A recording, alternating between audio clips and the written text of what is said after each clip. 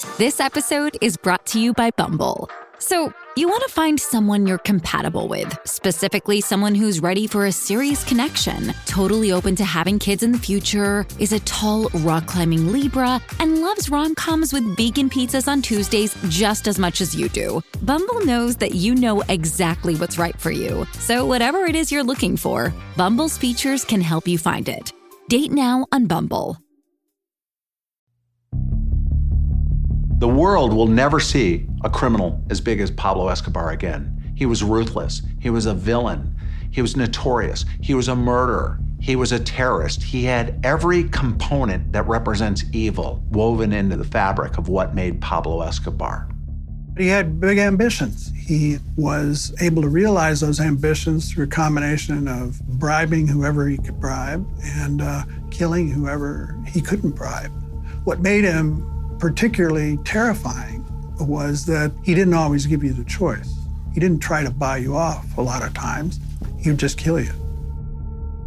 If the American government asked you to move to Colombia to hunt down the world's most brutal narco-terrorist, what would you say? In the 1980s, Mike Vigil, Ken McGee, and Joe Toft were asked that very question. They were young DEA agents looking to tackle crime. So when they were tasked with capturing history's most notorious drug lord Pablo Escobar, did they agree? You bet they did. My name is John Cuban, and each week, Noiser Podcast will delve deep inside the world of organized crime and take you undercover with the men and women tasked with capturing criminal masterminds. From the godmother of cocaine, Griselda Blanco, to the most powerful drug trafficker in the world, El Chapo, we take you to the front line of some of history's most infamous DEA missions. In this first episode, we'll be embedded with Mike Vigil, Ken McGee, and Joe Toft, and follow their game of cat and mouse as they try to take down legendary Colombian drug lord, Pablo Escobar. These guys are the real deal, and this is Real Narcos.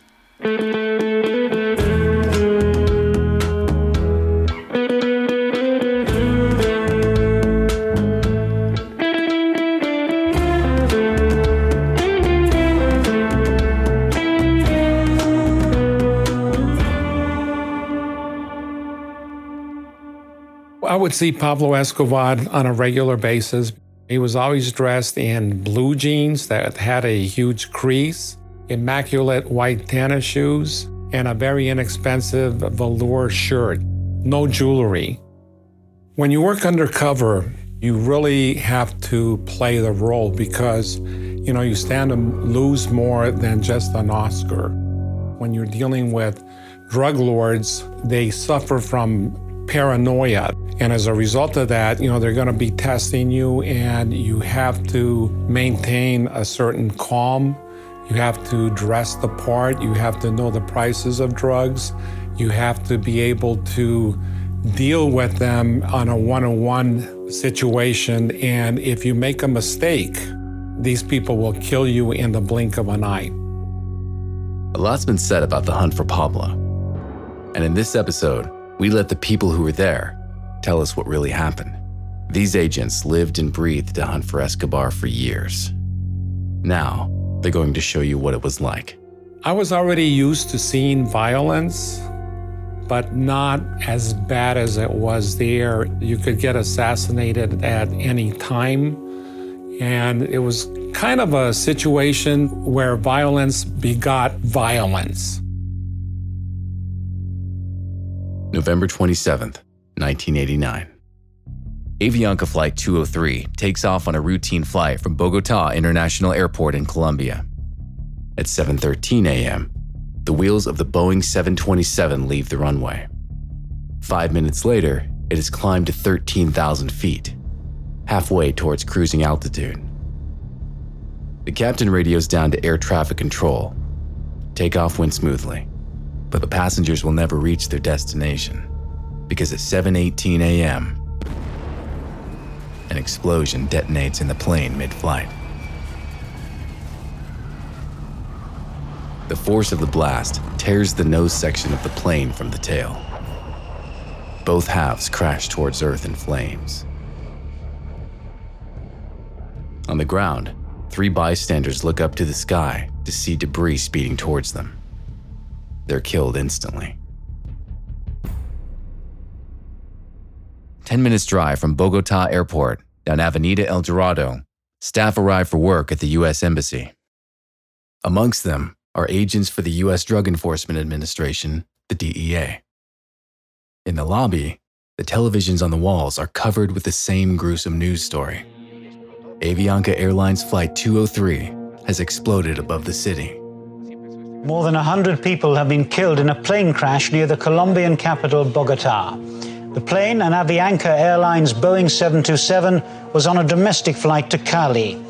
It crashed shortly after takeoff, killing all 107 on board. Witnesses say the plane was blown apart by 2 explosions, others that they saw smoke pouring from one of its engines. Local radio stations are inundated with calls from eyewitnesses. 2 Colombian Air Force pilots witnessed the explosion across the sky from their own aircraft.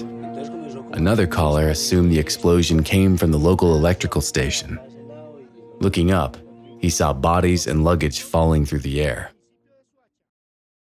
I'm historian Ruth Goodman, host of Noiser's newest podcast, The Curious History of Your Home. I've spent my life investigating the hidden history of everyday objects. The vacuum cleaner in your cupboard, sleek and compact today, but when it was invented, it was literally powered by horses and took 4 to 6 people to operate. The minty fresh toothpaste by your sink. Well, if you lived in ancient Greece, you'd be washing your teeth with ground up bones and oyster shells. Double glazed windows? We owe those to a French king's odd fascination with oranges. The Curious History of Your Home explores the extraordinary in the ordinary. Listen to The Curious History of Your Home each Tuesday, wherever you get your podcasts. From award-winning podcasters Noiser, The Curious History of Your Home.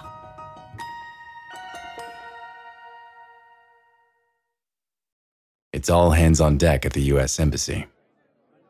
A rumor is going around that the explosion was caused by a malfunctioning fuel system.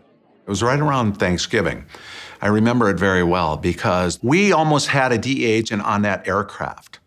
2 agents were supposed to travel to the north coast of Colombia for another investigation, and their trip got canceled for a totally different reason. But Agent McGee soon learns this is no tragic accident. We learned exactly how it went down. There was a cassette recorder loaded with an explosive where somebody was duped into believing that when they maintained a certain altitude that they would turn on that cassette recorder and they would receive certain instructions through a tape-recorded message. And what it really was an explosive device. A smartly dressed young man had entered the plane carrying a briefcase, given to him by the Medellin cartel. He had been told that the briefcase held a secret recording device, which would record the conversations of 2 American passengers on board. But the young man had been deceived. Inside the briefcase was a bomb. This was an act of terrorism. The Colombian authorities realized the intended target of the attack was presidential candidate Cesar Gaviria, who canceled his flight at the last minute. Gaviria has staked his political career on denouncing Colombia's most infamous cocaine godfather, Pablo Escobar. By some estimates, the 7th richest man in the world. Pablo Escobar will stop at nothing to enforce his rule over Colombia's drug trade. This assassination attempt is the work of the world's richest criminal. At the embassy, DEA agents part the vertical blinds and peer out the window. On the street below, fire engines and ambulances speed past, on their way to the crash site, a short drive up the street. The plane exploded in midair and then crashed. And I am sure that while the plane was going down, many people were still alive on that plane. I just thought of the terror that was involved. Imagine blowing up an international airliner, Avianca Airlines. Imagine blowing it up, killing everybody on board because you want to kill one person that you think is going to be on board. That was worldwide news, number one. Number two is that elevated the focus tremendously on who did this, why did they do this, and what are we going to do about it? 2 of the dead hold U.S. passports. Escobar's indiscriminate slaughter has laid him open to the full weight of American justice. In Washington, D.C., the administration of President George H.W. Bush reacts by ratcheting up the war on drugs. And our message to the drug cartels is this: the rules have changed. We will help any government that wants our help. When requested, we will, for the first time, make available the appropriate resources of America's armed forces. We will intensify our efforts against drug smugglers on the high seas, in international airspace, and at our borders. And for the drug kingpins, the death penalty. Mike Cain is senior special agent in Colombia, later to become chief of South American operations at DEA headquarters in Washington. In 1989, when Avianca plane was destroyed, I think it was a realization on the part of Colombian authorities that they were dealing with something that was beyond their control, and they were better to get in league with the United States government to address this issue.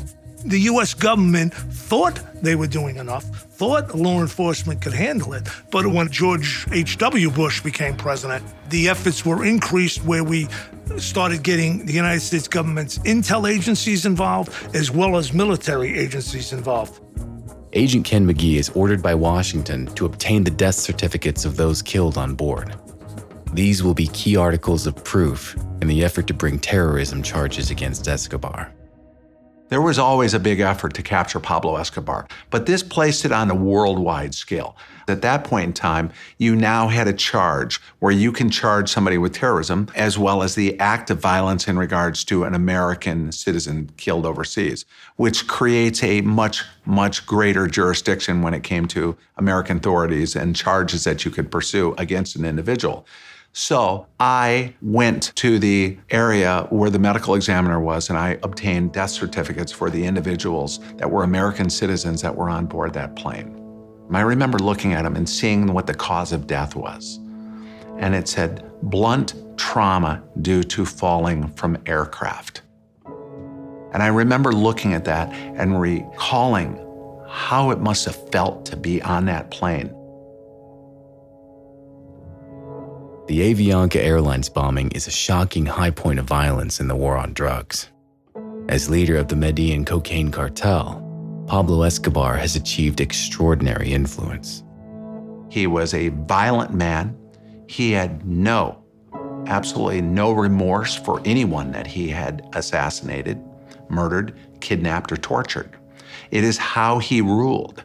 He ruled with threat and intimidation, backed up by the money that he could hire anyone to get a job done, whether it would be blowing up an airplane, blowing up a police station, kidnapping and murdering journalists or members of government or family members of political officials. He had no limitations in regards to how ruthless he could be. So how did Colombia get to this point? Bent to the will of Pablo Escobar. Rewind to the late 1970s and the early 80s. For decades, Colombian drug smugglers have dealt in marijuana. But now, in the booming consumer market of the USA, in the clubs and discos of New York, Miami, and Los Angeles, cocaine is the drug of choice. Agents like Mike Cain witness a steep change in drug trafficking. It was in the late 70s that we started addressing the cocaine problem. I was a special agent with the DEA in the New York Field Division in those days. Up to that point in time, the focus of the DEA was heroin. There's no question about that. When we first started seeing cocaine come into New York, the attitude of the DEA was it was kiddie dope compared to heroin. Cocaine becomes freely available and transforms American society. DEA agent Mike Vigil sees this happen.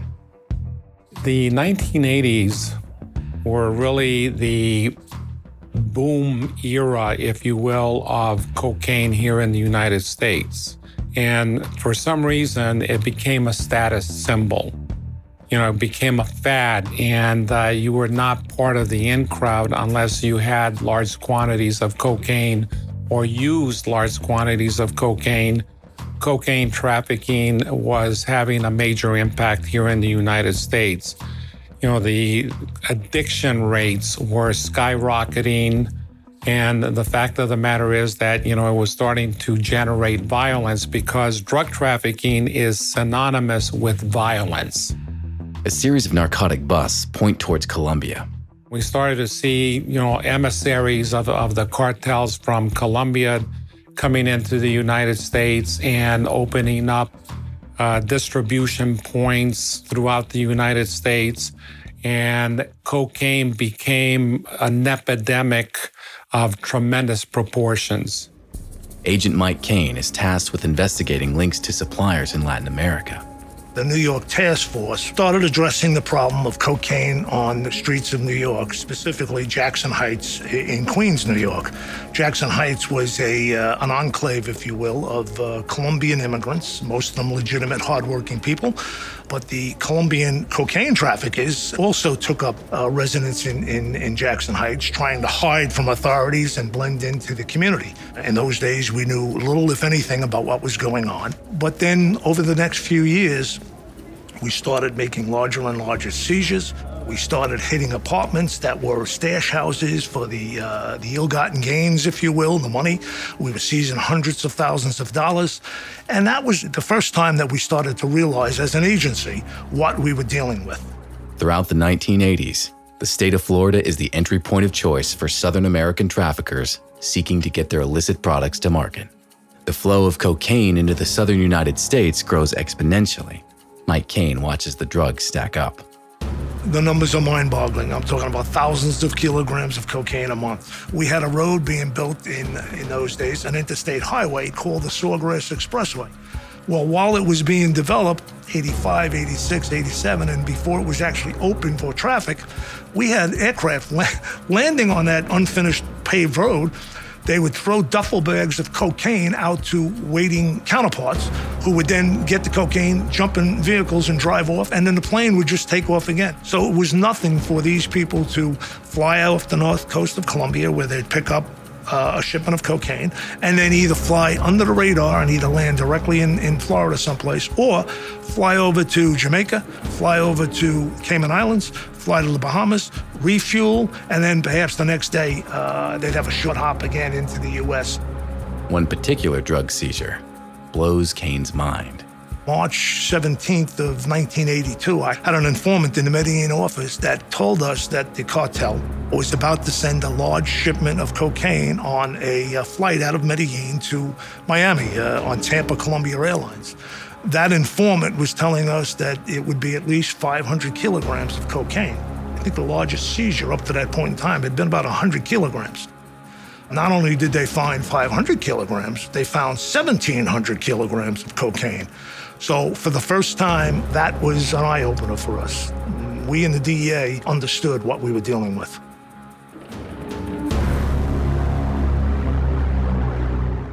It's no longer sufficient simply to seize drugs in the U.S. The DEA needs to get closer to the source of the problem. They assign undercover agents Mike Vigil, Mike Cain, and Ken McGee to Colombia to find out more about the people trafficking the drugs. Their Pablo Escobar story has just begun.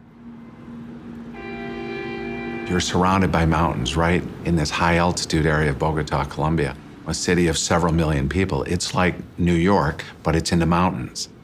Working at the American Embassy in Bogota was a very stressful job. Going my first day to the embassy and seeing all the security required, the bunkered embassy, the scanning of the vehicles and the checking underneath for explosives. And the vehicles assigned to us to drive were all bulletproof and bomb resistant in a certain way that would stop small mortar fire or certain small street bombs. The agents were all very dedicated. We worked very, very hard. Camaraderie was very important to us. So sometimes on a Sunday evening, we would get together and have a barbecue and talk, blow off steam, and relax. During those times, frequently, we would monitor and look out at the landscape of the city. We're high in the mountains. We're high on top of a building having a barbecue. And we would hear explosions. And we would look out and we would wait and we would see a puff of smoke coming. whether it be in northern suburbs of Bogota or the southern suburbs. It wouldn't matter, but we would be able to hear the explosions because it would travel through the crisp air. At that point in time, we also realized that the majority of these explosions on a Sunday night were in shopping districts and things of that nature, or near government buildings or other places, banking institutions, where normally people were not going to be at on a Sunday evening. The bombs were messages sent by Pablo Escobar or whatever other group decided to send a message to the government. And so from that point, sometimes you'd hear 10, 20, 30 explosions in a night, whether they be smaller pipe bombs or larger bombs, it wouldn't matter, but the messages were always being sent. American journalist Guy Gugliotta arrives in Colombia around the same time to document American efforts to bring the traffickers to justice. It's a shock to the system. Life in Colombia in the mid-1980s, when I came in, was always scary.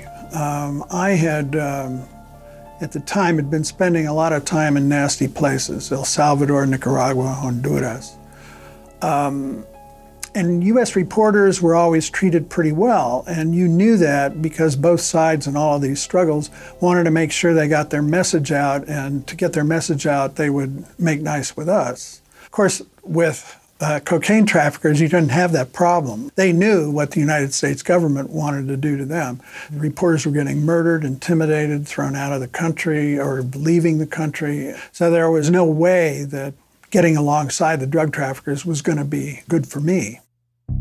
The DEA's headquarters are in the capital city of Bogota, but it's soon clear the vast majority of cocaine is coming out of Medellin, a city in the northwest of the country. The city needs its own task force. The DEA sets up a resident office in 1981.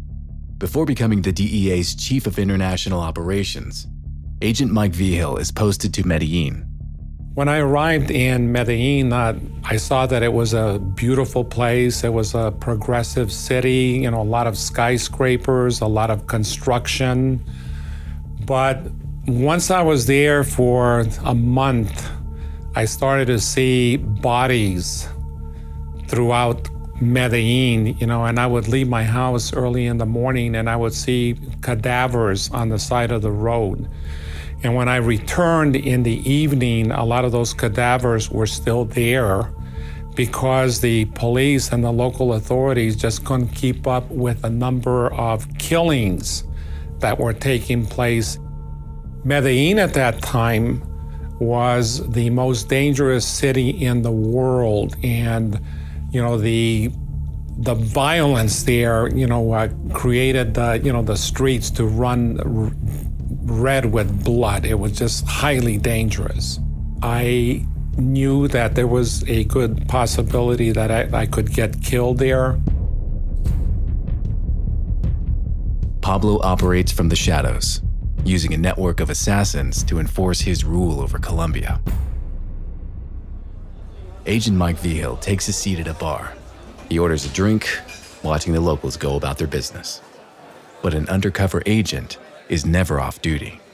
These two women came to the table and said, "Do you mind if we sit here?" Because, the place was full. I said, "Sure." So we got into conversation and I asked them, "What is it that you do?" And one of them told me that she was a secretary at an office where they did contract hits for hire. In other words, they killed people for money. And I asked her, I said, "Well, what do you charge?" And she said, "For regular people, $50. And if it's a high-ranking politician, it's going to be a little bit more." The DEA agent's first priority is to gather intelligence on Pablo. But to their surprise, little is known about this enigmatic drug lord. When I arrived in Medellin, we really didn't have a lot of intelligence on Pablo Escobar. I went over to DAS, which is the Directorate for Administrative Security. It's kind of like the Colombian FBI, to get his photograph and records. And when I went there, they gave me the file on Pablo Escobar, and he had already had somebody switch the photographs in that file. To help the Colombian police bring Pablo to justice, the DEA will need up-to-date information. Reliable informants embedded in Escobar's networks are essential assets.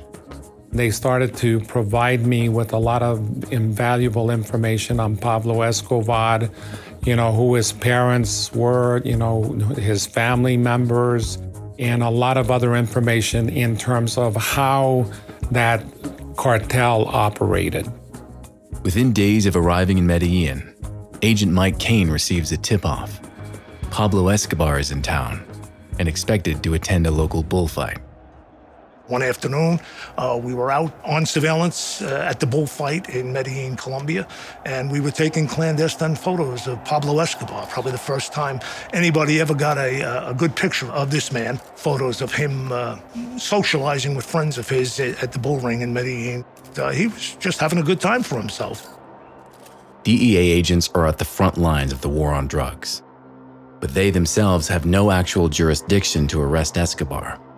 Only the Colombian authorities can apply the handcuffs or fire the shot that brings Escobar down. All the DEA can do is get as much intel on Escobar as possible and pass that on to Colombian National Police. I would see Pablo Escobar on a regular basis because I would go to soccer games. They had a huge soccer stadium in Medellin. Sportscasters calling the soccer game would call him and then put him on the air and ask him questions. And, he would come back and sit in the middle of his little assassins there. He was only a few feet away from me. He was low-key, smiled, and he was never ostentatious. The DEA are keeping Escobar in their sights, but Pablo has a surveillance operation of his own. And it won't be long until Pablo's assassins are given their next high-profile targets. I left work. It was already dark. It must have been about 8 o'clock in the evening. I was going up this mountain road, headed home, and all of a sudden I heard a motorcycle right behind the car. And I knew that they were after me because if they weren't, they would have had their lights on. I had a weapon next to me, and I figured that I would be able to kill both of them if they attempted something.